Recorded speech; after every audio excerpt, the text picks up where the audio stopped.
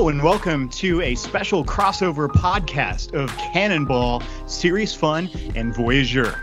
I'm Eric Morgan, the editor-in-chief of Voyager, Northeast Wisconsin's Historical Review. I'm also a professor of history and democracy and justice studies at the University of Wisconsin-Green Bay. I'd love for my colleagues and good friends to introduce themselves as we talk today about nostalgia, specifically surrounding the Star Wars franchise and a wonderful toy exhibit that was featured at the Oshkosh Public Museum earlier this year. I'll jump in if that's okay. I'm Chuck Ryback. I am associated with numerous podcasts these days, but I guess Cannonball is sort of my brain creation. I'm the Dean of Arts, Humanities, and Social Sciences at UW Green Bay, and when I'm not doing that, I'm a run-of-the-mill English professor, and I'm currently in the long string of poor movie-watching choices, and I really need to break out of my slump, and I'm hoping today we'll do something about that. Ryan Martin, you are next. Hey, everybody. I'm Ryan Martin. I'm the Associate Dean for the College of Arts, Humanities, and Social Sciences. I am a psychologist as well, and a co-host of Cannonball with Chuck Ryback. And my feelings about Star Wars run very deep and are complicated and not altogether positive, so things might get real today. Brian Carr, go ahead.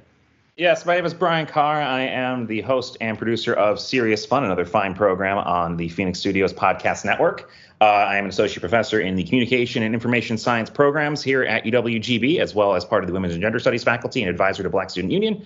And based on the previous conversation, I'm apparently the problem child of the podcast, and I wear my title as the bad boy of arts, humanities, and social sciences proudly. I love that, Brian. We're going to have a great conversation today. You're going to totally love our show.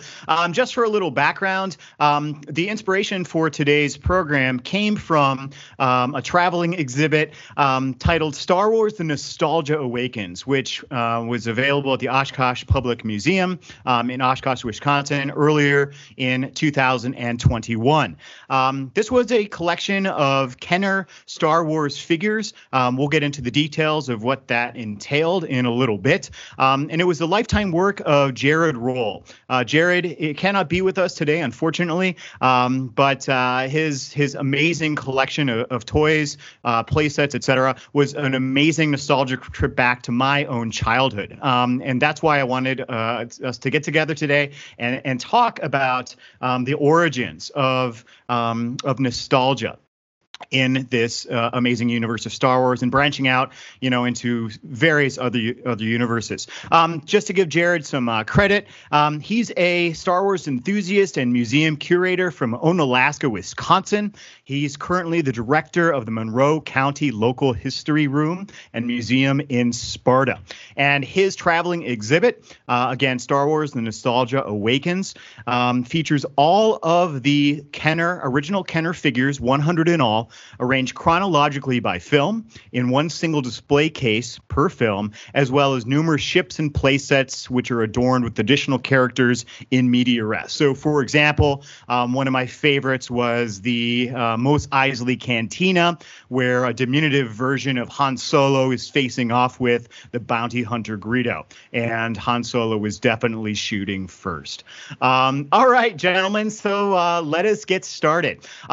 Maybe we want to go back to the origins of action figures and how Star Wars initiated what became, a multi-billion-dollar industry. Brian, do you want to chime in a little bit here about the origins of this amazing story and how it was actually the action figures rather than the films that helped George Lucas, the director and creator of Star Wars, to become a multi-billionaire?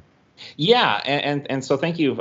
This is something I think the important thing you have to understand is that the modern concept we have of action figures and collectibles and nerd culture being tied to consumerism really largely starts with Star Wars. Star Wars is the second, probably you could argue the second real summer blockbuster, with a hat tip to Ryan. Of course, the first is Jaws. I believe Jaws came like 2 years before. I think New Hope was like 77. That is correct. 2 years. So Jaws was 75. The year of my birth, by the way, another thing we should note about. So you're just intertwined. Exactly. With the shark. So does that mean something about you, Ryan, that you were born in the year of Jaws? I wonder. That's interesting. It does indeed. It was two great things entered the world in 1975. And those things have been linked ever since. This is where if we were in person, I'd be throwing stuff at Ryan. Anyway, but he's right. Ryan's great. Anyway, Jaws was not heavily merchandised, to my understanding. I mean, later on, they would do toys and tie-ins and that kind of stuff. And I believe NECA just put out some Jaws action figures of the three main characters from the movie.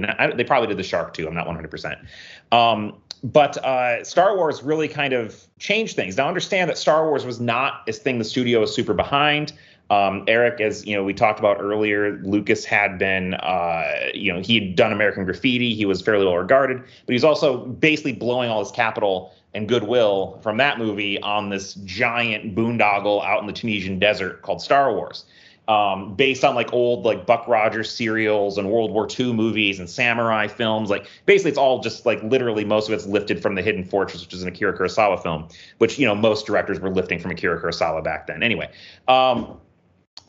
So this was and if you ever want to really look at how much of a crapshoot Star Wars was at first and how much it was just like, I've heard it referred to as an accidental masterpiece, and that's 100% correct. Star Wars should not have worked. There is no reason Star Wars should have worked. It was a tortured production. Lucas was not necessarily the best editor. A lot of the credit for the movie being as good as it was has to go to his then wife, Marcia, who was the editor on the film, and I believe won an Academy Award for it.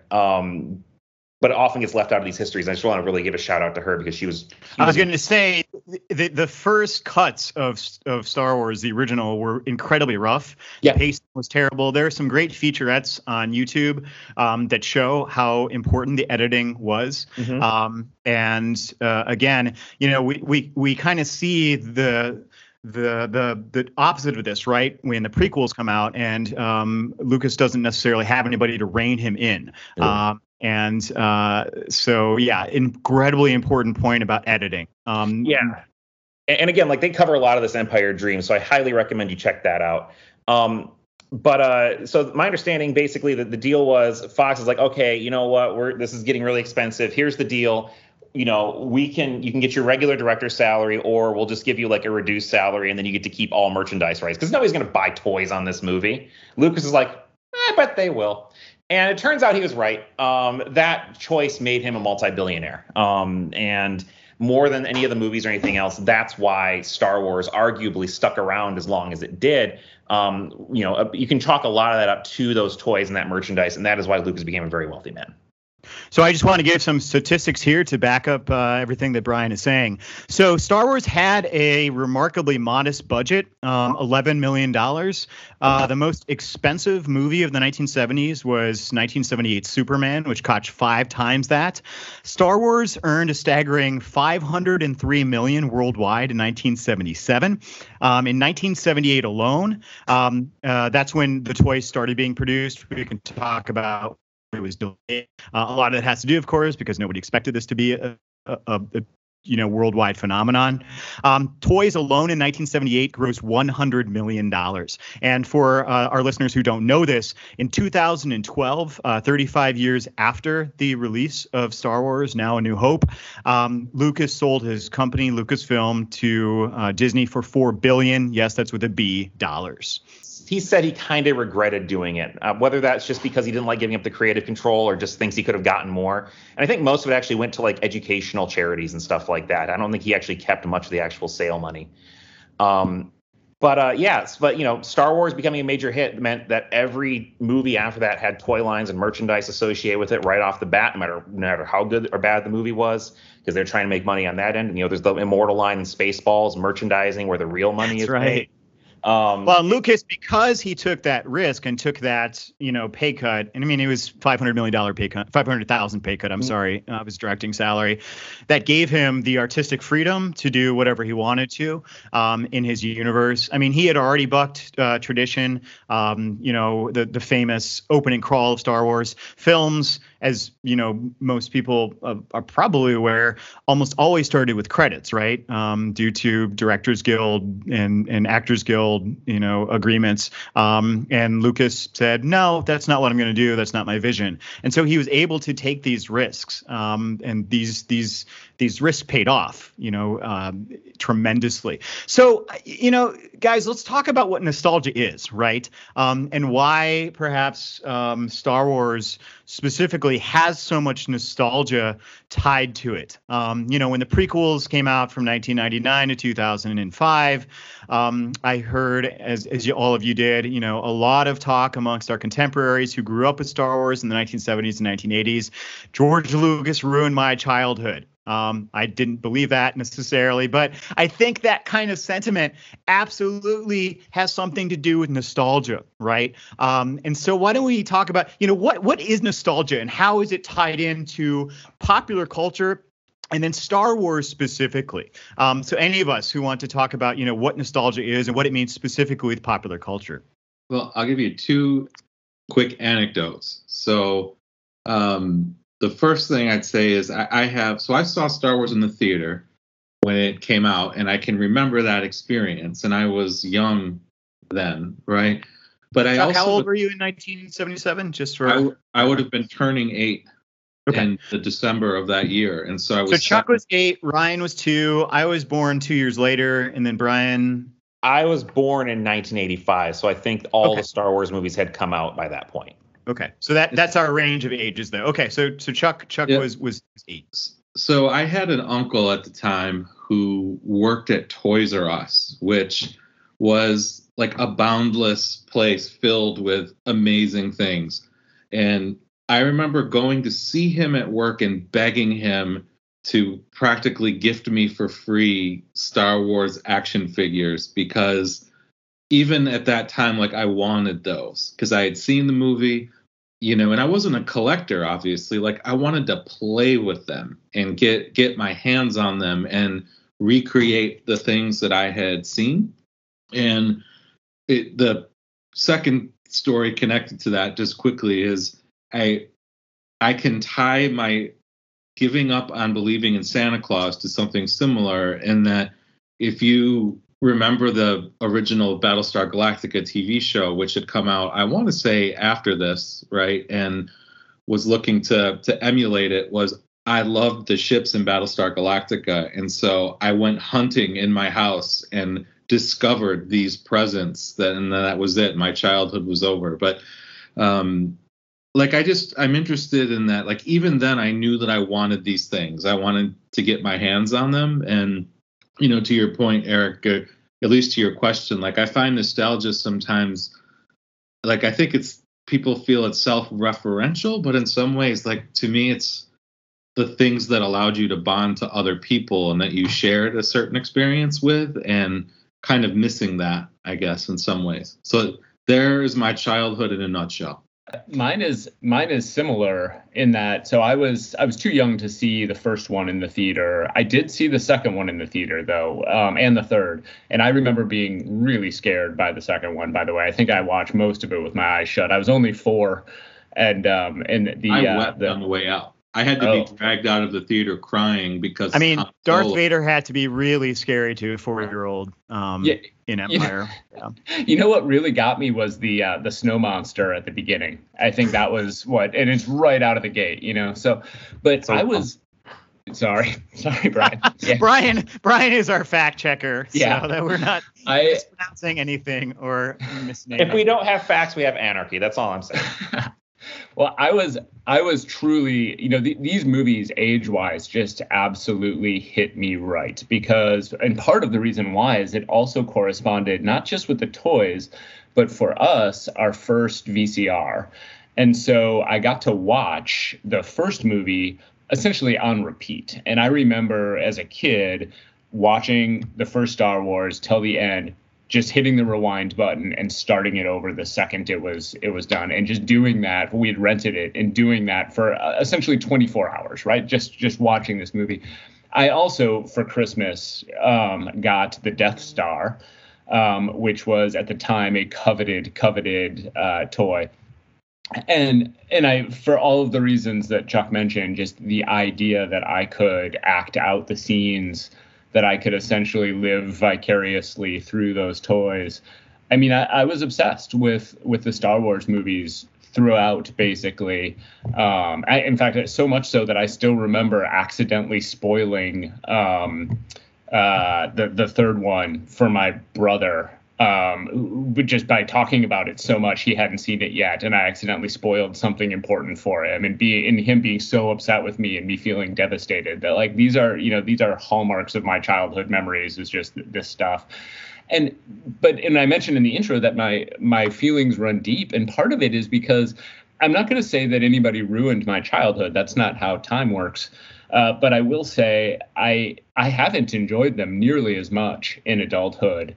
And I'm sort of okay with that. I'm okay not being really a fan of them anymore because they were so wonderful to me when I was growing up. I had so much fun with them, and none of this has ruined that. But I don't necessarily consider myself a fan of Star Wars anymore. Even though I've sort of liked them, I'm just like, the obsession isn't there. The interest isn't necessarily there. I've had a really hard time getting my own kids that interested in them. And so, when I compare it to other things that I am sort of obsessed with now, Marvel specifically, to me, it has been, I think the nostalgia is really what I'm left with. I'm glad you brought up your kids, Ryan. Well, Ryan and Chuck, you both have little ones. Can you talk a little bit about, Ryan, you've said your kids are not too interested in the Star Wars universe. Chuck, how about yours? They are. So I have two daughters, and so the emergence of the newer batch of Star Wars films with Rey as a lead character was really interesting to them. To see a blockbuster film with a female lead, and they had seen the first Star Wars, what's the new one? It's The Force Awakens, the first one of that series. Yep, that's right. And so that came out before. Oh, Brian will correct me if I'm wrong, so I'm good. Is Wonder Woman that came out before then, and so there was interest in Rey as a character, and I think they were definitely interested, but they're not obsessive about it in the way that, like, I would have been about Indiana Jones or Star Wars when I was a kid. They've kind of moved on. It could be my kids are weird. My younger daughter is into Criterion Collection and foreign directors right now, and that's amazing. But yeah, definitely probably not the norm. Like, she talks to me about Wong Kar-wai, who I finally saw my first Wong Kar-wai film, and and I think streaming and the way that kids take in television and entertainment has kind of changed that. Like, there was a specialness to going to the movies and the anticipation of waiting for something to come out that I feel has been displaced. The closest thing, Eric, that I could get to that is Stranger Things. When Stranger Things came out, even though it was about the time of my childhood and not theirs, they did get to experience the anticipation of, okay, season 2 is going to come out and it's going to be amazing. So that's my family situation right now. Oh, that's really interesting. And I mean, I think Ryan brought up a good point about this too. I mean, the way we engage with entertainment has changed just drastically over the last 5 years with on-demand streaming. But I, like Ryan, when I was a kid, I watched. So my dad had taped Star Wars or New Hope and Empire Strikes Back on VHS off the TV, right? So he like sat there with a little clicker to edit out the commercials and whatever. And that was actually my only experience with both of those films until I was able to buy the actual VHS when they were re-released in like the early 1990s.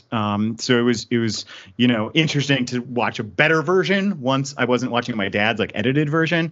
But today, as you're saying, not only us adults, but younger folks interact so much differently, and that anticipation isn't necessarily the same thing.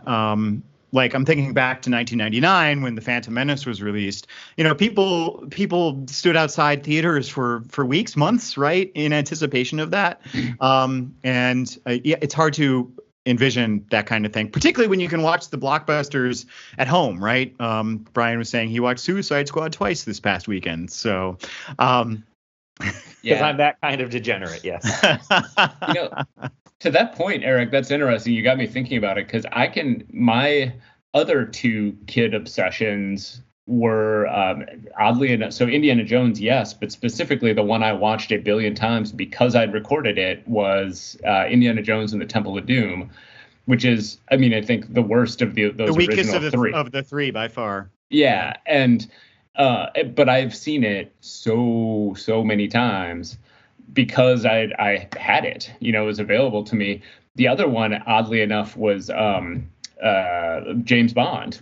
We had taped For Your Eyes Only, 1981 off TV, and I just watched it over and over and over again because, again, we had it with the commercials and everything.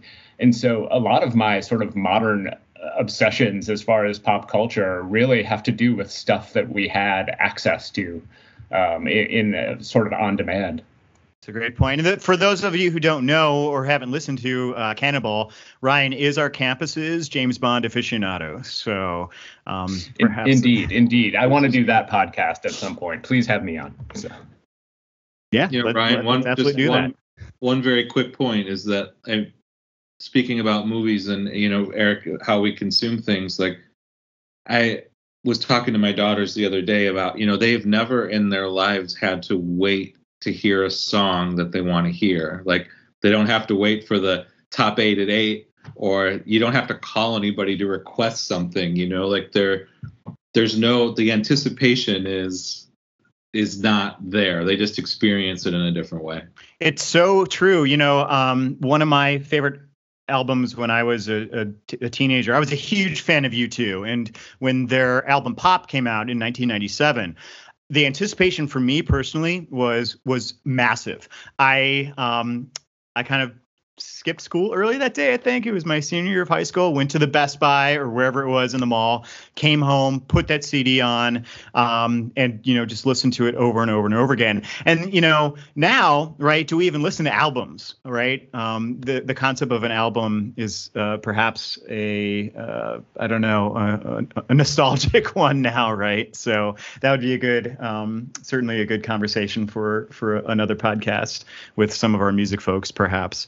My nephew, just real quick, my nephew just recently told me he stayed up and like super late one night waiting for someone's album to drop, and then it didn't. And he did it purely based on a rumor that he heard it might drop that night. So he was waiting on Spotify all evening for it to drop. And so there is a piece of that, but you're right, it's super rare now. I remember the first time my kids saw a commercial and were utterly floored. Like my son came in, he's like, they keep breaking into my show to try and sell me stuff. What is going on? Well, what's funny too is how, we grew up with commercials, obviously, but now, like when they pop up on any of the streaming services that have them, I get really annoyed because I've also acclimated so much to not having that. And they pop up everywhere. It's not just, on streaming services, but, people have bills to pay, I suppose. So is there anything about, the Star Wars universe itself, that lends itself particularly towards nostalgia? I wanted to go back to an earlier point that Chuck was making about buying the toys, playing with the toys, recreating those scenes from the films. But I also think what these action figures allowed was, not just the ability to relive the films, but to be creative, right? And to work that imagination, which is so important, when you're a kid, to imagine possibilities. And I think that's what I liked about the various action figures. G.I. Joe was my other big one. I know that for you, Ryan, that was another big one too. And so I loved being able to create new adventures out of that, rather than, just doing the same thing.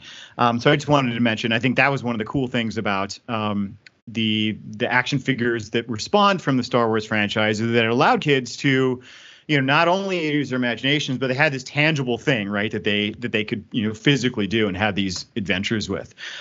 So is there something about Star Wars itself, whether it's a storytelling, whether it's classic Joseph Campbell hero's journey, whether it's the vast universe and the world building, that seems to lend itself to nostalgia. I had not heard a single person with Marvel's cinematic universe saying, "Oh, Marvel has ruined my childhood from the Jack Kirby days or whatever." So I'm interested. So my personal kind of fandom for Star Wars, honestly, because I watched the movies, I had the VHS, with like the interviews with Lucas and all that. But what really was my Star Wars were the books, the novels. Like you had like your Wraith Squadron, and that was the Wedge Antilles, that kind of stuff with like the X-wing pilots. That's the stuff I really spent a lot of time reading, right? And so what struck me in the way I've always thought about Star Wars is that so much of Star Wars is this idea like there's a million characters in each movie. Most of them are not going to have speaking parts. Most of them are not going to really do a whole lot. But the way that they have built out this franchise largely to make money from it, I don't think this is all a creative decision, was that each of these characters has a backstory. Right. And that backstory either comes from Lucas in some cases or was established on the back of one of the original action figure boxes or in a novel or a comic somewhere. But, people will come to this and say, hey, here's this one guy who shows up. Like there are diehard fandoms for the bounty hunters in Empire Strikes Back. Not even like, Boba Fett is a character that basically exists in the popular consciousness because he was cool and made a cool toy. Who has like 4 lines, and then none of the other bounty hunters even utter a single word on Darth Vader's ship. But as you say, people are huge fans, right? Yeah, exactly. I will ride or die for Zuckuss. Okay, he's just a weird little bug man. I love him. But, and so what strikes me is that this whole big universe is this perfect sort of canvas for different creatives to play in. Like some of the most enduring Star Wars stuff for me is not even stuff that Lucas did. It's, folks like Michael Stackpole. It's Timothy Zahn. Zahn. So I just want to, for our listeners who don't, know about this, this was known before Disney purchased Lucasfilm as the expanded universe. It's now known as Legends. So Star Wars used to have this kind of complicated canon system, right? And basically, like anything that was in a film or came out of Lucas's mouth was canon, and then there are all these other levels. But basically, now it's just what Disney says, and then this thing called Legends. Yep. And so, as Brian was saying, you had video games, you had tons of novels, you had comic books. I read the Marvel comic books in the 1990s, and there were all of these characters. There's actually a few really interesting books that have just come out. The first one, so they're retellings of the original trilogy. Each chapter is from the point of view of a very minor character from the film who might not even have a speaking role. The first book's called From a Certain Point of View. It's really interesting. I think like one of the Desert Rats even has, like they're very short stories. They're really interesting. And I wanted to mention, since you're bringing up very minor characters, I don't know if any of you know this, but a former colleague of ours is a expanded universe character. Greg Aldrete, our former colleague in humanities and history. He had friends who worked in the Star Wars universe, worked for Lucasfilm. I think he had a friend who wrote one novel, and then he also had a friend who helped Lucasfilm find the original Tunisian film sites because they had been lost. Because as we know, Greg is an ancient historian, archaeologist, etc. And so there is a character from the Phantom Menace. You can look him up. His name is Agrippa Aldrete. Agrippa was Greg's favorite Roman emperor, and then Aldrete his last name. So yeah, look it up. Agrippa Aldrete. There he is. That's amazing. That might be the coolest fact I've learned in quite some time. So that's amazing. I already thought Greg was pretty amazing. Right, exactly. So that you cannot start every PAR off with that information. Whatever else I've done, I was in Star Wars, man. Eric, to your question, like I think about this a lot, and when I've rewatched the Star Wars movies, to me, like the first two, there's a lot of those that shouldn't have worked. Like Darth Vader spends the majority of the first two movies in meetings. Now, I understand why that would make him evil, but like, reminds me of Academia. These are blockbuster movies that have meetings as like set pieces. You know, they just have meetings. But I also like, one of the things that at least resonated for me, thinking about growing up in the constant fear of nuclear war, that you could watch something with a planet-killing technology be defeated by just a small group of people, and that resonated for me. I mean, I know the Cold War long predates me, and it, you know, for me, I attach nuclear catastrophe to the Reagan years, really, and kind of the build-up there. And so Star Wars was ahead of that for me, you know, not in the public consciousness, but in mine, at least. That, I don't know, it was the greatest fear I had as a child, and that movie seemed to address it for me. I think it absolutely was in the public consciousness. I mean, I think we often forget, you know, Star Wars' phenomenon, it may not have been the same at a different time. Let's look at what's happening in May of 1977 when Star Wars comes out, right? We're just emerging from the Vietnam War debacle.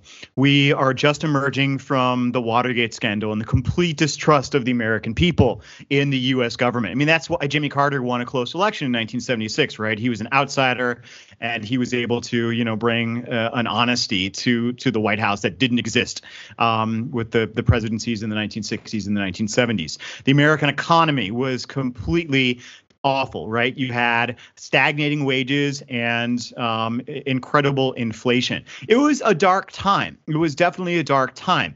And the Cold War absolutely was there in everyone's consciousness. And you had an energy crisis as well. So Star Wars offered this really stark black and white worldview. You know, the Empire was evil, the rebellion was good, and you know, despite the fact that the evil Empire had this, you know, world-destroying new weapon, the Death Star, we got to see this ragtag bundle of rebels. Who were fun, who were idealistic. We got to see them defeat this evil. And honestly, I think Star Wars was exactly what people needed in 1977. It was, you know, people may not have been thinking that necessarily consciously, but subconsciously, they needed that. You know, it was escapism, but it was also like, it was something that they could look at and say, wow, you know, there is good in the world. There is good in the universe. You know, there is hope. And it's one of the reasons people saw it, you know, 6, 7, 8, 10 times. Nobody does that anymore. So, Chuck, I think you brought up a great point, and I think the public shared your sentiment without question. I think it's something we don't talk about, the historic context of Star Wars emerging at this very specific time when it was absolutely needed. And never forget, this is an inherently political film. Lucas has been very, very open about who the Empire is meant to represent, and it ain't us. It isn't it isn't our enemies. It's us, right? America is supposed to be the Empire, you know, and that's why I always get a little.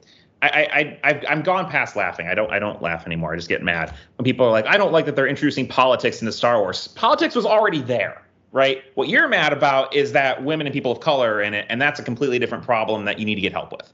But we saw a similar thing, and speaking of like franchises built on nostalgia for a bygone era, Lord of the Rings, right? When the Lord of the Rings trilogy, which, by the way, is my second favorite film trilogy, not behind Star Wars, but behind The Naked Gun.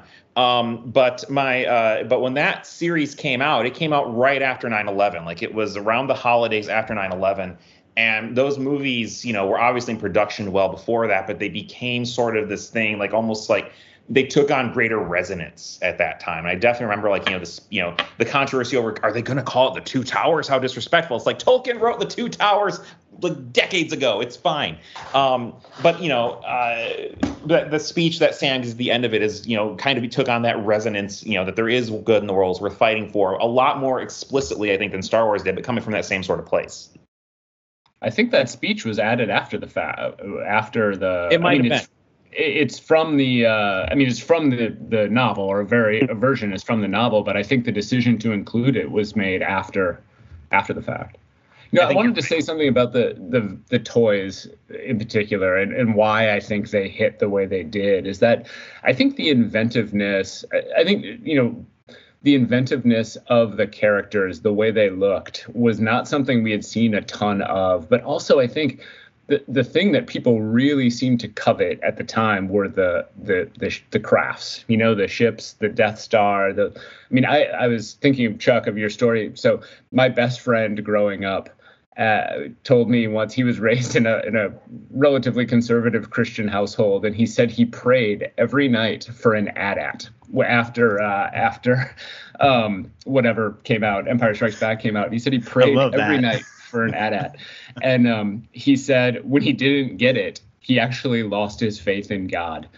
And so your friend became an atheist because he did not get exactly. But the best part about this story is that the last time I was at his house, he has one now. So as an adult, he solved this problem. I don't know if he has faith in God anymore, but I think that speaks to something about how cool. I never had an AT-AT, right? How cool that craft, that structure was, and how different it was from other things we've seen. That the X-Wing fighters, all of that was so clever, and it really was in a lot of ways more clever than most toys to come out of that era. I was going to say, yeah, compare the Death Star playset that you had with Barbie's house, or I don't even know if the G.I. Joes from the 1960s had playsets. In the 1980s version they did, but the larger universe was important to the Star Wars toys, Ryan. I absolutely agree with that.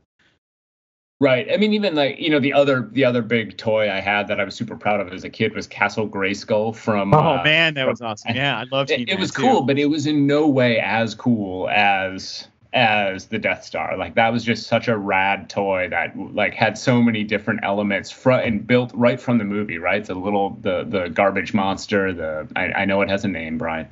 Getting the Millennium Falcon was the prized moment of my youth, I think. Yeah. Absolutely. It's the Dianaga, by the way. I knew you'd know it. There is actually, in the book that Eric referred to, there is a story written from the perspective of the Dianaga by African futurist writer Nnedi Okorafor. I believe that's the one she wrote. And it's tremendous. That whole, and shout out to John Jackson Miller, Wisconsin native, and someone who's been on my show before. He also has a story, and I actually have a copy of that first one that he signed. I have to get the Empire Strikes Back one. I haven't gotten that one yet. But do you remember the title of the Empire Strikes Back one? I don't either. I think they're all from a certain point of view. That's just the anthology brand that they're using. But it's a really cool idea. So I wanted to give our listeners just a little background on the Star Wars action figures. They had a bit of a rocky start. Merchandising was something that Lucas wanted to do from the beginning, obviously, because he forewent $500,000 of his director's salary to maintain that kind of control. He went to a few toy producers. The Mego Corporation was the largest toy producer at the time. They passed. And finally, Kenner, based out of Cincinnati, Ohio. They're now defunct, I believe, but they agreed to produce these toys. And interestingly, the film debuts in May of 1977. The first toys were not shipped for nearly a year later, because the phenomenon, obviously nobody knew it was going to become this phenomenon early on. And these action figures, they were 3.75 inches, which, Brian, you can correct me if I'm wrong, but those were smaller than previous action figures from the 1960s, which were much larger. And early on, you couldn't even buy the actual action figures. You had to send in this early bird certificate. It was just this piece of cardboard, basically. And so, Lucas would have made even more had, Kenner actually started producing toys in earlier 1977. But yeah, think about it, 7 or 8 months in, there were no toys available for Christmas of 1977. So it wasn't until 1978 when people could actually buy these toys. And then there were 100 total action figures from the original toy run, which was from 1978 to 1985, plus all the sets, etc.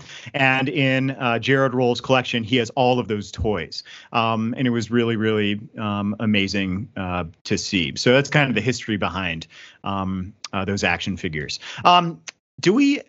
Since the Star Wars action figures, have any other franchises come close to the toy popularity and the kind of nostalgia that those toys still bring up? I'm telling you, just as a personal anecdote, when I was walking around the museum in Oshkosh, I was transported back without question. I wanted to break the glass and play with all of them. I really, really did. So, so do we have any other examples of, franchises that created the same kind of excitement? And like, where are we today? I mean, I don't have children. I don't play with toys myself, but are there, modern examples? And I think Brian's going to show us some. Yes. I actually, most of the franchises that have come close in terms of just like fandom and excitement are toys primarily. You have Transformers, it still remains very, very big. Masters of the Universe, He-Man, still huge, way bigger than I thought. I'm going to be completely honest. I was never a He-Man guy. It was too late. It was too early for me. I was a Ninja Turtles kid. Ninja Turtles still remains pretty big. But nothing really hit the way, because understand that Star Wars also, broke the seal on like licensing for Lego, right? To my understanding, there weren't a lot of like licensed Lego sets before Star Wars. Star Wars became, and because, Star Wars also was like really kind of kept in the consciousness by the merchandise, right? There was a point in time where nobody really cared about Star Wars, as weird as that is to say. You saw the diehards who were buying the toys as Lucas was still putting them out. They had the Power of the Force. They tried doing like, transmedia tie-ins with like Shadows of the Empire back when I was a kid, with like the game and the novels and the comics and the toys and all that. The Star Wars toys also kind of changed the way that other toy lines are made. As you mentioned, G.I. Joe, I believe they used to be like 12-inch kind of like Barbie-sized dolls. The more recent G.I. Joes after that shrunk down to that 3.75-inch, 3.25-inch scale. Because of the popularity of Star Wars, it was also, I think, a cheaper way to you could produce them en masse. And, there's a lot to take out of that. And you could also argue part of the reason that Phantom Menace and the prequels happened is that Lucas's toy money was drying up and you kind of needed to get some more. And those toys all sold like crazy at first. And then after the movie came out, things got kind of dicey. But there's a few things about the modern action figure industry that's important to note. Number one is that there are still a lot of lines aimed at kids. But by and large, one of the kind of truisms or things that gets repeated a lot is that most kids aren't playing with action figures the way they used to. Not at the same level, not at the same scale. They've got their phones, they've got video games, they've got other stuff. So a lot of what the toy aisle is becoming are higher scale action figures. So most action figures are going to now be in that like 6 to 7 to inch line. So the modern kind of Star Wars toys, they still do some of the retro throwbacks. They call them vintage. They even put them in like the old card backs with like the Kenner logo on. Kenner doesn't exist as a company, but they still use the logo. And they'll do some. They also do like another line that's a little bit more articulated and has more features. But then the kind of like prestige hobby one right now, before we even get to like imports and like action figures from like Japan and that kind of stuff, which is where it gets really crazy for collectors and all that, is the Black Series. So these are 6-inch action figures. They're what we call 1/12 scale. So, technically if a character is taller than 6 feet, their action figure is going to be a little bit taller. But most of them are going to be around 6 inches, depending on the height of the character, right? These are going to run you about $20 to $25, depending on, the character, depending on the exclusivity. Like some are just exclusive to Target or Best Buy or GameStop or whatever. And there's also like bigger deluxe figures. Like I think I have I basically made it my goal to collect as many of the Mandalorians as I could after I fell in love with that show. So I have like the Heavy Battle Mandalorian. I forget what his official name is. But he was like a bigger figure. He's like, I think like closer to 30 because he was heftier, more plastic, more accessories. So there's that kind of stuff, and the ultimate result is that the toy lines are being made more and more for adults. And what they're finding is that, we don't see as many action figures from like newer movies and characters, compared to Empire Strikes Back, compared to Return of the Jedi, because that's really the market. The people who are diehard collectors are still preferring those. I have, like Mandalorian stuff, despite how big that was, is still very rare in terms of actually being part of their toy line. It was we didn't really get a lot of Mandalorian stuff until the year after that show premiered, and we didn't get any like Baby Yoda, Grogu merchandise until well after, because Disney wanted to keep that quiet. So they actually, and this is to me fascinating, that they let the creative aspect of it win out over the business side, because if they could have had Grogu, Baby Yoda merchandise on the shelves for Christmas that year, they would have made billions. But they waited until the next summer. So, I'm not going to say props to them, because I really don't want to give Disney credit for anything. But I do admire their restraint in this one regard. But it also kind of says, these toys are increasingly meant to be collectibles put on a shelf, and they're not necessarily as much, people are like, saying I've got to get you can't open the box, right? You can't do that. So, a lot of people just have just walls full of boxes of figures with Star Wars or Marvel or what have you. And to me, that's two things. I mean, I think one of the worst things that ever happened to the comics and toy industry is the idea of the collector or speculator mentality. The idea that I'm going to invest money in this thing because it could be worth something someday. I've never liked that personally. If I can go to comics for just a second, I have first appearances of Miles Morales and Spider-Gwen, right? Two very important characters right now. But I bought the Miles Morales one because I was excited about, oh, hey, there's a new kid being Spider-Man. That's cool. I'm just bought it because I want to see what that was about. Now it could potentially, if you have a good copy of it, could be worth $5,000. But that's not why I bought it, right? Ditto with Spider-Gwen. A friend of mine was drawing her. So I'm like, I got to get this book. And that could be worth a few $100s now, but I didn't buy them for that reason.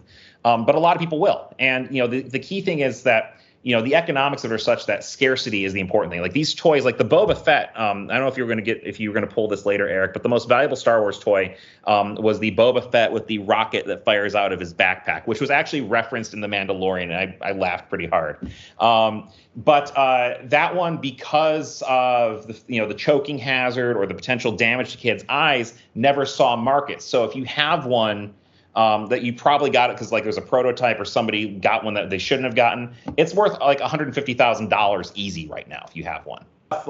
Because there's so few of them, right? Man, that could be my retirement. If you have one, yeah. And that's people well, I'm going to buy this. It's the same problem the comics industry had. We saw people buy 17 copies of Death of Superman because they're going to retire on that. But DC's okay, wow, people really want this. We're going to pay more and more. And so the market gets flooded. They're worth nothing, right? You can find them 10 cents, the back dusty corner of your comic shop now.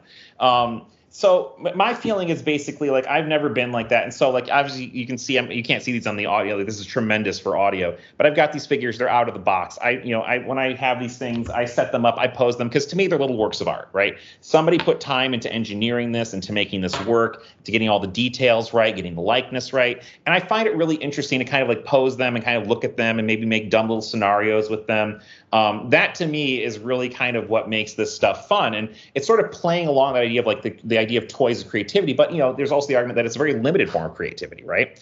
If I give you a Darth Vader, how many things can Darth Vader really do, right? You can't really make up a whole story in your head. And I think increasingly with the way that brands are very, very sort of precocious, protective of their intellectual property, it's a lot harder to really have toys that are aimed at here you can do maybe you can tell your own story or something like that. It's more hey, here's something that evokes a specific moment from a specific movie.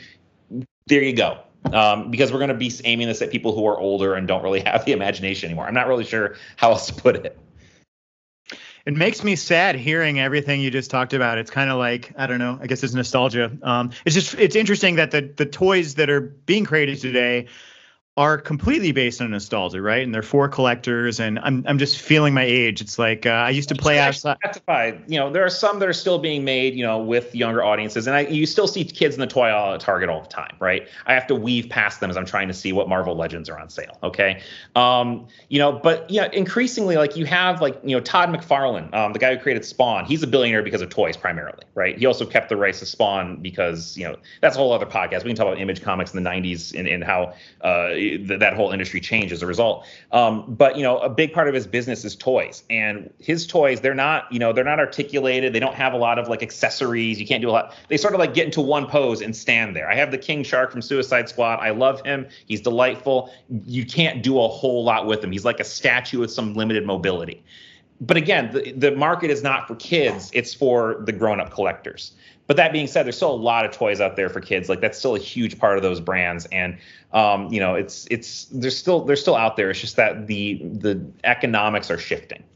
Brian, to that point, and this is a whole nother podcast, is the non-fungible token, sort of the rise of that as a concept. Because kids are not interacting with tangible things in the same way. Like they really love their YouTubers. My kids they're big fans of YouTubers, of certain people on TikTok, but they're not things you can hold in your hand other than your phone, right? But, Eric, back to your question from a ways back, like thinking of something similar, I think about Harry Potter a lot and what it was like to see kids not of my generation have anticipation for something and to be waiting in line. And of course, I'm partial to that because of, my area of study, that people love books, and that makes me happy. But I also feel like it's sort of the last thing that I can remember where it was a shared experience, and there was millions and millions of kids that are going to be able to talk to each other as adults about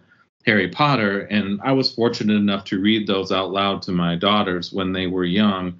And I feel a part of that, but not in the same way. But to me, like that same anticipation of waiting for this thing and being invested in it as a group that allowed you to communicate to other people, is Harry Potter to me is the last example that I can think of. And it makes me happy for people that were part of that as kids. I think Harry Potter is a great example. And, like seeing, photos or, news images of hundreds of kids lining up at their bookstores. I can't be happier to see that. And you're right. It was a shared experience that a generation grew up with. And what's neat about it too, to me, is that although perhaps to varying success, they're now able to share that experience and that universe that they grew up with their kids, right? As you were able to do. You didn't grow up with Harry Potter, Chuck, but you did read them to your daughter, which was really cool. And a different kind of marketing. Like for me, I think what's cool about Harry Potter is that the marketing switched to clothes, like scarves and that's true, and hats, like in a way that are different. Brooms, yeah. I did want to let all of our listeners know before Ryan chimes in. So Chuck is an English professor as well as our college's dean. The entire podcast, he's been holding up his Walt Whitman action figure. So I just wanted everyone to know that we have literary action figures out there too. And Walt Whitman, one of the great American poets, is with us today. Yeah, my sister, who had her daughter was doing the midnight pickups for Harry Potter, and she shared with me once. I wish I had a picture of this, because the idea of it actually I find very touching. But is all of the cars leaving those midnight pickups would have their internal dome lights on as the kids were reading their brand new books, and there's something about that I find quite beautiful. That's brilliant. I really think what Chuck just said is really important, that the shared experience is really something that that doesn't exist the same way as it used to, where people are watching things as they come up. The last show that I feel like I kind of watched at the same time other human beings were watching it, and we were all sort of on, maybe Lost is probably an example of that, probably Breaking Bad was another one. But there just isn't much of that anymore, where you're like seeing a thing at the same time as a big collection of other people are seeing that thing. And there have been phenomenons. Game of Thrones was massive, but it's interesting how quickly that faded, though, right? Yes. And as you said, there's lots of other shows.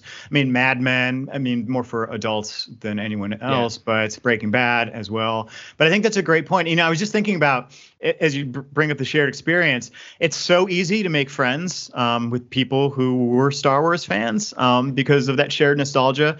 Quite literally, I was down in Madison visiting a former colleague of ours, Stephen Hall, and I was out at a brewery, and somebody had a Star Wars shirt on, and I complimented the shirts, and off we went. And it was just it was an easy thing to talk about. And so I'm just imagining the generation that grew up with Harry Potter, they can do the exact same thing, right? What house are you in? All that kind of cool stuff. So and that was. When I think about my childhood with Star Wars, so much of it involves, now that Chuck says that, the conversations I had with my friends about it. Did you see it? What'd you think?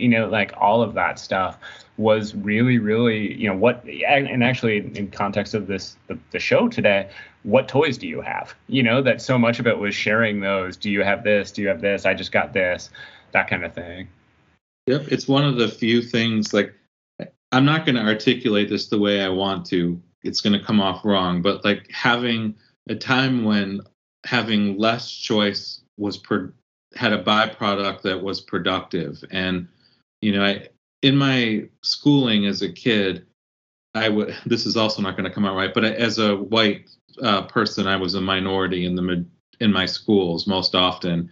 And like the ability, like, this is why one thing I'm nostalgic for 80s Michael Jackson and Prince, because those two figures allowed connection across racial lines in the ways that Star Wars did and Harry Potter and those kinds of things. But I sort of this is terrible. I long for less choice. I'm a socialist. Hey, we're all familiar with the paradox of choice, right? When we have too many options, whether it's entertainment or dates or whatever it may be, you can become completely paralyzed and it becomes overwhelming. I mean, this was a phenomenon during the pandemic stay at home. People actually started getting tired of streaming because there was just too much. I mean, Netflix is putting out an unbelievable amount of product, right, to varying degrees of quality. And I think people are getting tired of that. And Chuck, I think that's an absolute. I lament that as well. I absolutely lament that as well. My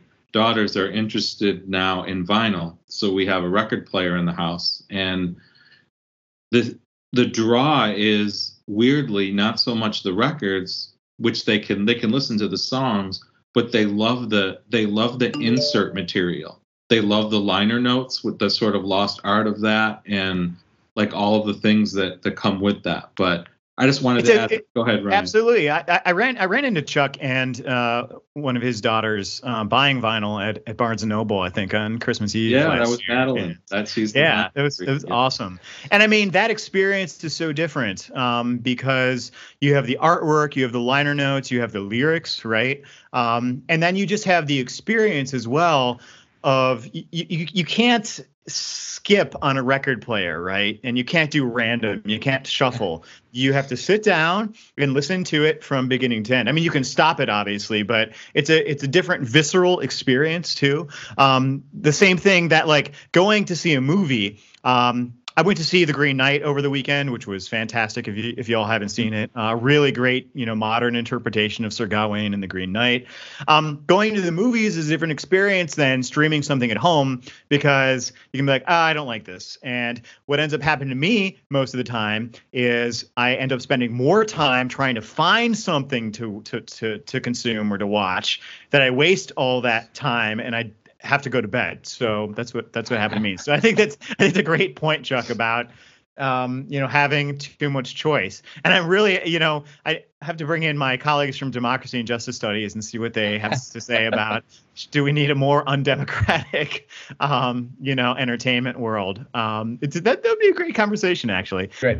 I wanted to say, this is going to sound weird, and I hope I don't want to minimize anything here, but a thing that it got me thinking about it with the shared experience piece.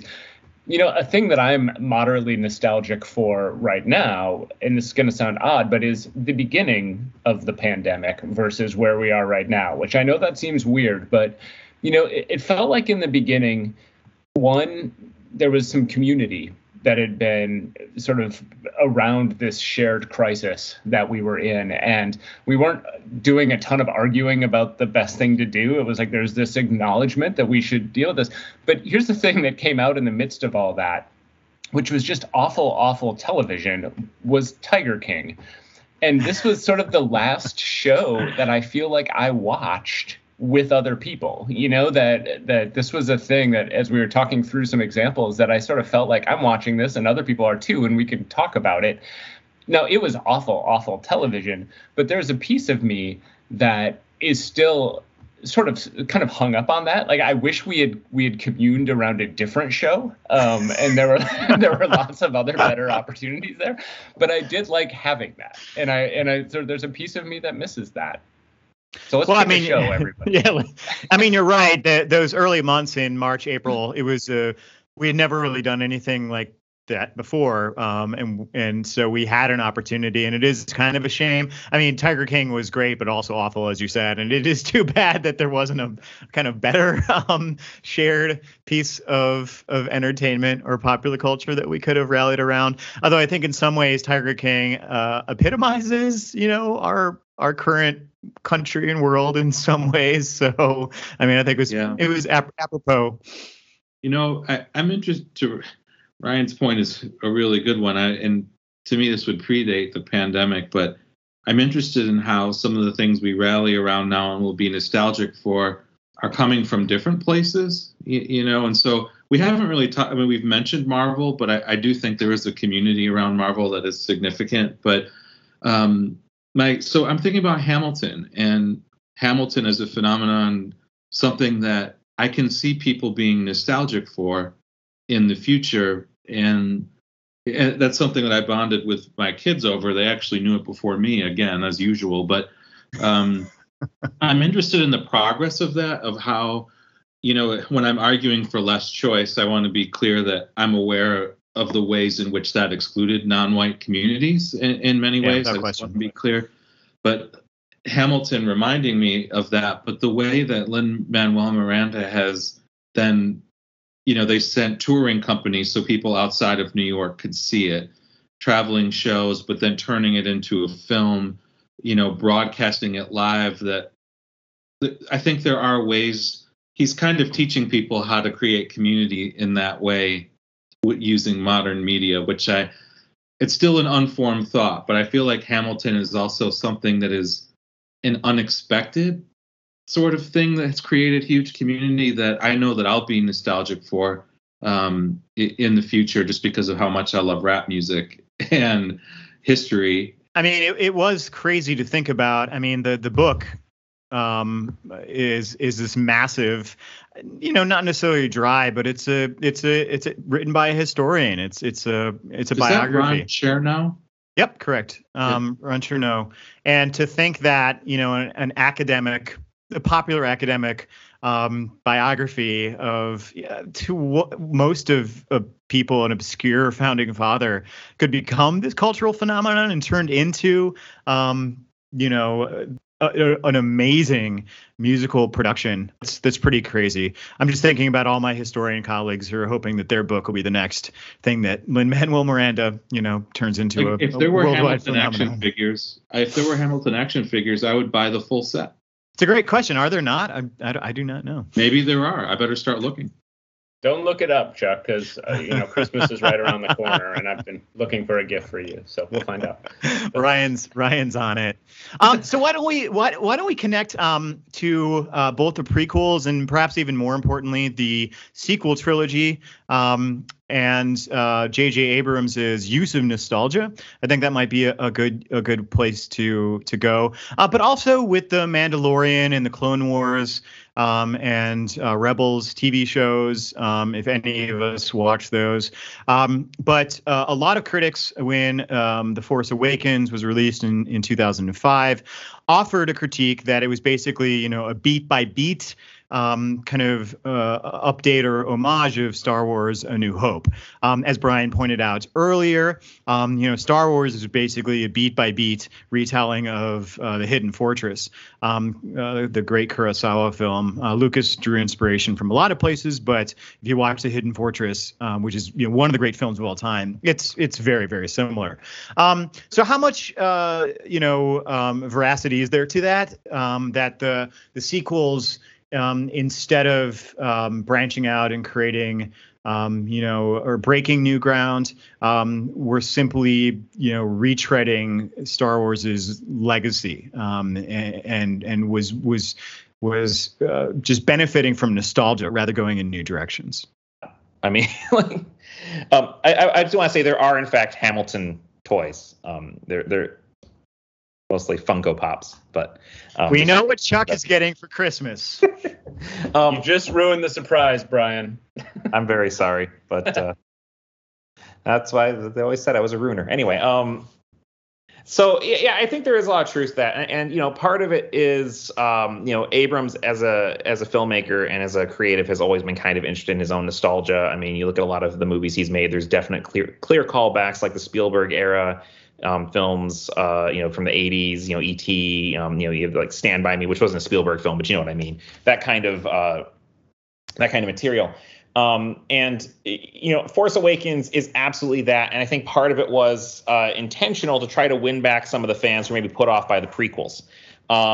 But and certainly there's an argument to be made. And I've had, conversations with Star Wars fans who are just like, this is a cycle, right? It's like, history doesn't always repeat, but it rhymes. And so, there is that idea of like, well, why wouldn't they have just given up on a planet killing weapon? Like, why wouldn't, why wouldn't they do that again? Right. Like, why, how do these themes and to me, again, the parts of those sequels that are interesting are not the kind of like, oh, here's a call back to this. It's more like, let's really interrogating the fallout of an ongoing, never-ending galactic war, right? The names change, but the forces don't, right? The impact it has on people around them. But it absolutely is. And part of that is the fact that when Disney buys Star Wars, they're not buying it saying, we want to really just revolutionize and go in weird new directions. They're like, this is a brand. And it is a brand that we can make saleable across a vast variety of consumer goods and theme park experiences and films and TV shows and we can have our comics arm at Marvel publish this. And so they're like, what's the stuff that sells? The stuff that sells is this. Well, we can't just go back and redo those movies. We can't remake or reboot them. So what we're going to do is we're going to do another movie updated for modern sensibilities. We're going to, for instance, pretend that there are more than 2 women in the entire galaxy, which was the start. We're going to pretend that there are more than 2 people of color in the entire galaxy. Unfortunately, they are going to get bullied off of social media by reprobates and terrible people. But we're Disney. We don't really care about that, because we got our money. That's a whole other conversation. Just the really toxic and terrible nature of the Star Wars fandom that really becomes fueled by nostalgia in a lot of ways. But we don't really have time to get into that. But it's to me that's exactly what these movies are. And you all blanched, just were horrified when I said that I think The Last Jedi is the best one. And part of the reason that it is because it also basically looks at nostalgia and says, hey, maybe things weren't so great. Maybe things aren't perfect. Maybe the things that we look up to and we aspire to will let us down. But that's okay. It doesn't make them less good or less valuable. But we have to have distance from it. We have to understand it and put it into context. And in so doing, kind of chart our own course. And then J.J. Abrams came back and said, okay, sorry about all that. We're sorry to challenge you. Here's the Empire. The Emperor is back. And then here's Lando. And it's going to be great. It's going to be fine. And that was really the biggest disappointment of that movie. I will say, fine, everybody, calm down. Yeah, I reject all of that. I reject all that. Is one of the greatest Star Wars weirdos. One of my big fandoms in Star Wars are the background weirdos, the little aliens, little puppets. Babu Frick, top notch, saved that movie for me. Babu Frick was a great character. I agree. Yeah, I do actually think. I think Brian is mostly right about what happened as far as the nostalgia trajectory. I hate The Last Jedi for a lot of reasons, none of which were captured in that specific argument. But I agree with you that is what happened. That J.J. Abrams that trajectory is kind of how things fall through. I think there's something really interesting about the way. I guess the struggle, actually, I think Star Wars has had trying to replicate what Marvel has had so much success with. And I actually think it's worth noting how many different people have struggled to try and replicate the extended universe. I mean, Justice League has failed miserably at it, not quite as bad as the Dark Universe that they were trying to create with Swamp Monster and Mummy and all of that, whoever was trying to create that. I think James Bond has actually talked about trying to create the shared universe off and on for a little while. They don't have the characters for it, but they've they've considered that, and frankly, it might roll out once this Daniel Craig movie comes out and they have to reboot things in a few years. I think it's worth noting how many different groups have sort of failed at that. But I do, the thing that I'm really hung up on now, since we've been talking about it, is what will my kids be nostalgic for in 15 years or 10 years? What are those things going to be? Will it be Marvel? Will it be, I don't know. I mean, that's the thing that I've had the most success getting them interested in. They really love and are intrigued by Marvel more so than any of these other things. But I don't know. As we were talking about earlier, a lot of the media that people are consuming younger, it's ephemeral, right? The TikTok, YouTube stars. Yep. I mean, are they going to be reminiscing about those in 10 or 15 years? I hope not, but they are. Yeah. I think it's really interesting. I mean, my kids literally, when they are allowed screen time, they have YouTube playing on the big TV while they play like Roblox or Minecraft on their iPads, and so who are the things? Is it gonna be Minecraft? Is that the thing, or Roblox or whatever? Is that the thing they'll be nostalgic for? I don't know. I mean, you can see it now. Like, you look at like Gen Z, and I really have never liked the assigning of labels to generation. Like, the year you're born shouldn't define your whole personality. It's just kind of like, okay, this is the circumstance to which you were born. I'm a proud angsty Gen Xer. But yeah, me too. But also the month you're born should, right? Because I'm a Sagittarius and I've got something to say about sure, that's our next podcast. That's our next podcast. But you see a lot of it, like they're looking like, oh man, remember SpongeBob? Like, yeah. Remember, like, like what about this guy from like the 2000, like, iCarly is the whole thing. Like, there's already nostalgia and reboots for iCarly, which I thought was still on the air. I have no idea what the youth are up to. Okay. It's very much like, I see people like saying, like, looking back fondly on, retro video gaming with the Xbox 360. And I just want to like shake them like, no, you don't get to do that. That is not a thing you can do. But, nostalgia, I think, just happens faster and faster, especially because of the time we're in. When you look around, we have, not to bring the room down, but there was just that report that came out that said we've already missed our window to stop climate change.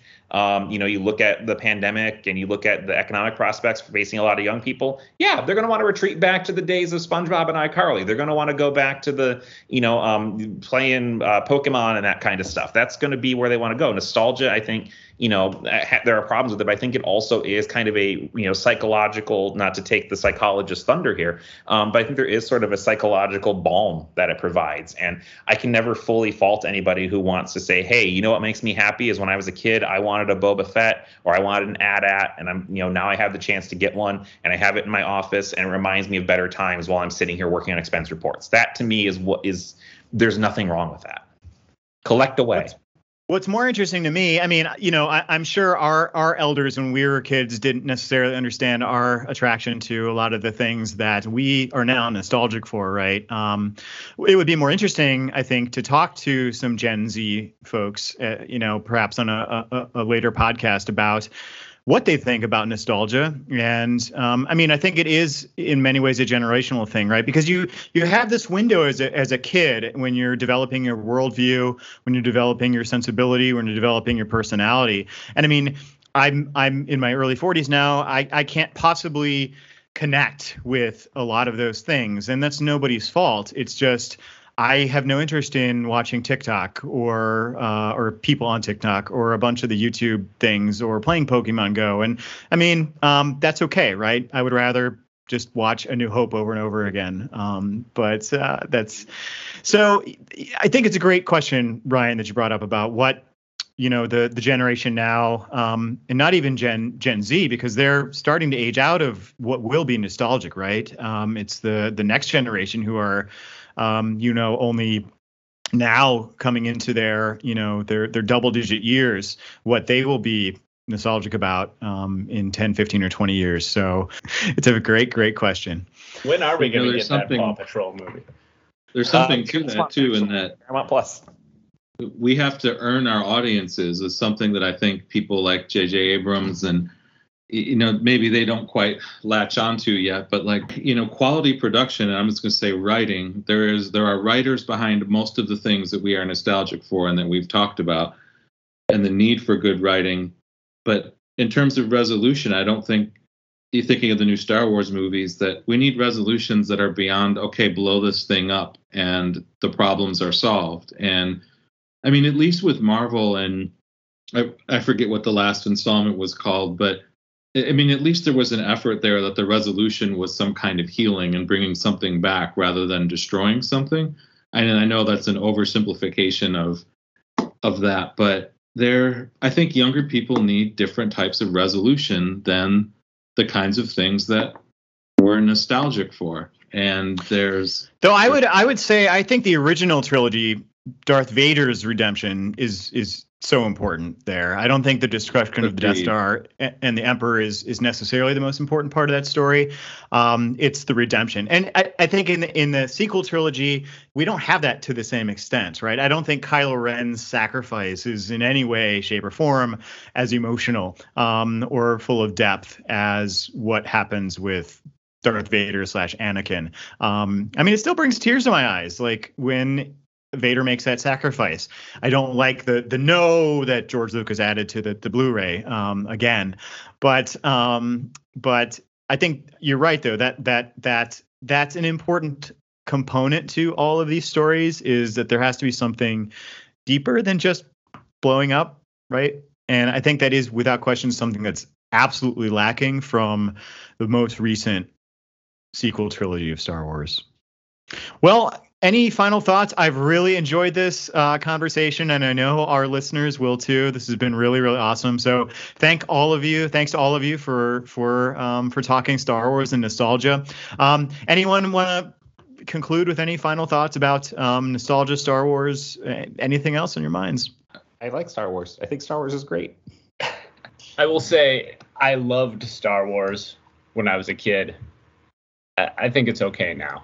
I'm happy to have watched the original trilogy with my kids as a way that they got to understand something about me, and in the way that reading Harry Potter with them and being interested in things they're interested in teaches me about them in some ways. And I'm going to veer away from Star Wars, but I'm really interested in things that succeed for multi-generations, right? And like different generations, to your point about generations having nostalgia for the same thing or the same creator. And I've been thinking about Stephen King a lot in this way lately, in that my mother introduced me to Stephen King, and have read a lot of Stephen King. My kids read Stephen King. And so there's like 3 generations of this thing.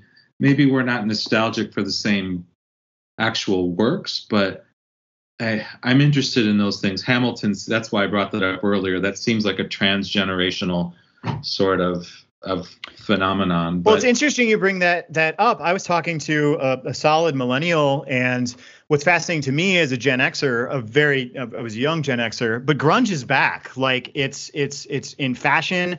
Damn right it is, man. You know, all the youth in their 20s, they love that stuff. I'm not sure how like deep into it they're going. I don't know if like people are listening to like L7 and 7 Year Bitch and stuff like that, but like the mainstream, Smashing Pumpkins, popular grunge is huge, particularly the fashion. Like I find that that kind of stuff really, really fascinating. As long as disco doesn't come back and the accompanying clothing, but it probably will. A variation of multiple times. It has, yeah. A variation of that, Chuck, is how often characters have come back. And so, Nancy Drew, my wife was obsessed with Nancy Drew when she was a kid, and those books have been written by different authors, like new versions of them, that my kids are now interested in. There's a new TV show. So the reboot culture has allowed us to bring that stuff back in a way that is, it's not the same author, the way like the King example, but it's some of the same characters kind of coming back and being part of that. Even for adults, Perry Mason on HBO. Yeah. I saw this will be my final addition here today, but that is I saw an ad last night for He's All That, which is She's All That, essentially rebooted as a male version, and it seems to be that it's like the next generation. That it's because Rachel Lee Cook is in it as the mom character, I think. So. And we haven't even mentioned Cobra Kai yet, but that's all. I just finished that. Yep. I just think we're going to have to do a part 2 of this show at some point. Well, Chuck Ryback, Ryan Martin, Brian Carr, my colleagues and friends at UWGB, thank you so much for joining me on this crossover podcast. This was my first time doing a crossover podcast between 3 great shows, which was really awesome. And thanks to our listeners, of course, for joining us. I'd also like to thank Jared Roll. Again, he is the curator of Star Wars, The Nostalgia Awakens. He was not able to join us today to talk Star Wars and his amazing collection. But without his exhibit, I would not have put together this amazing episode.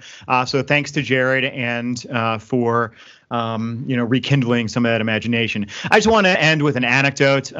At the very end of my experience seeing The Nostalgia Awakens at the Oshkosh Public Museum, as I was saying, it's a really wonderful exhibit.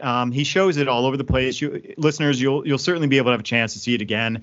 But as I was walking through the exhibit, looking at all of these toys that reminded me of my own childhood, I eavesdropped on a father who was exploring the collection with his 2 young children.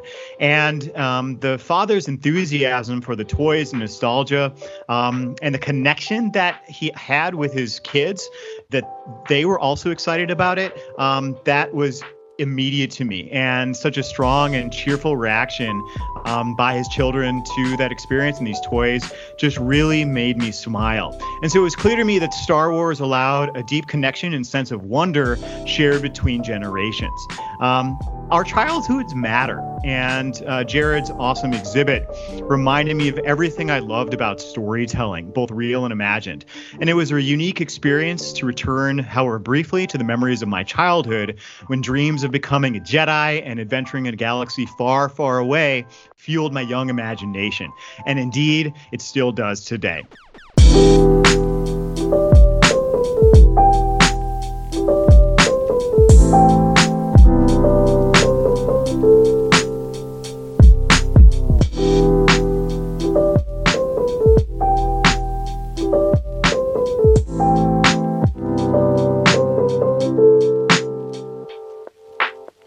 That was fun. Thanks, that was guys. great. Oh, you left. Take care. Oh.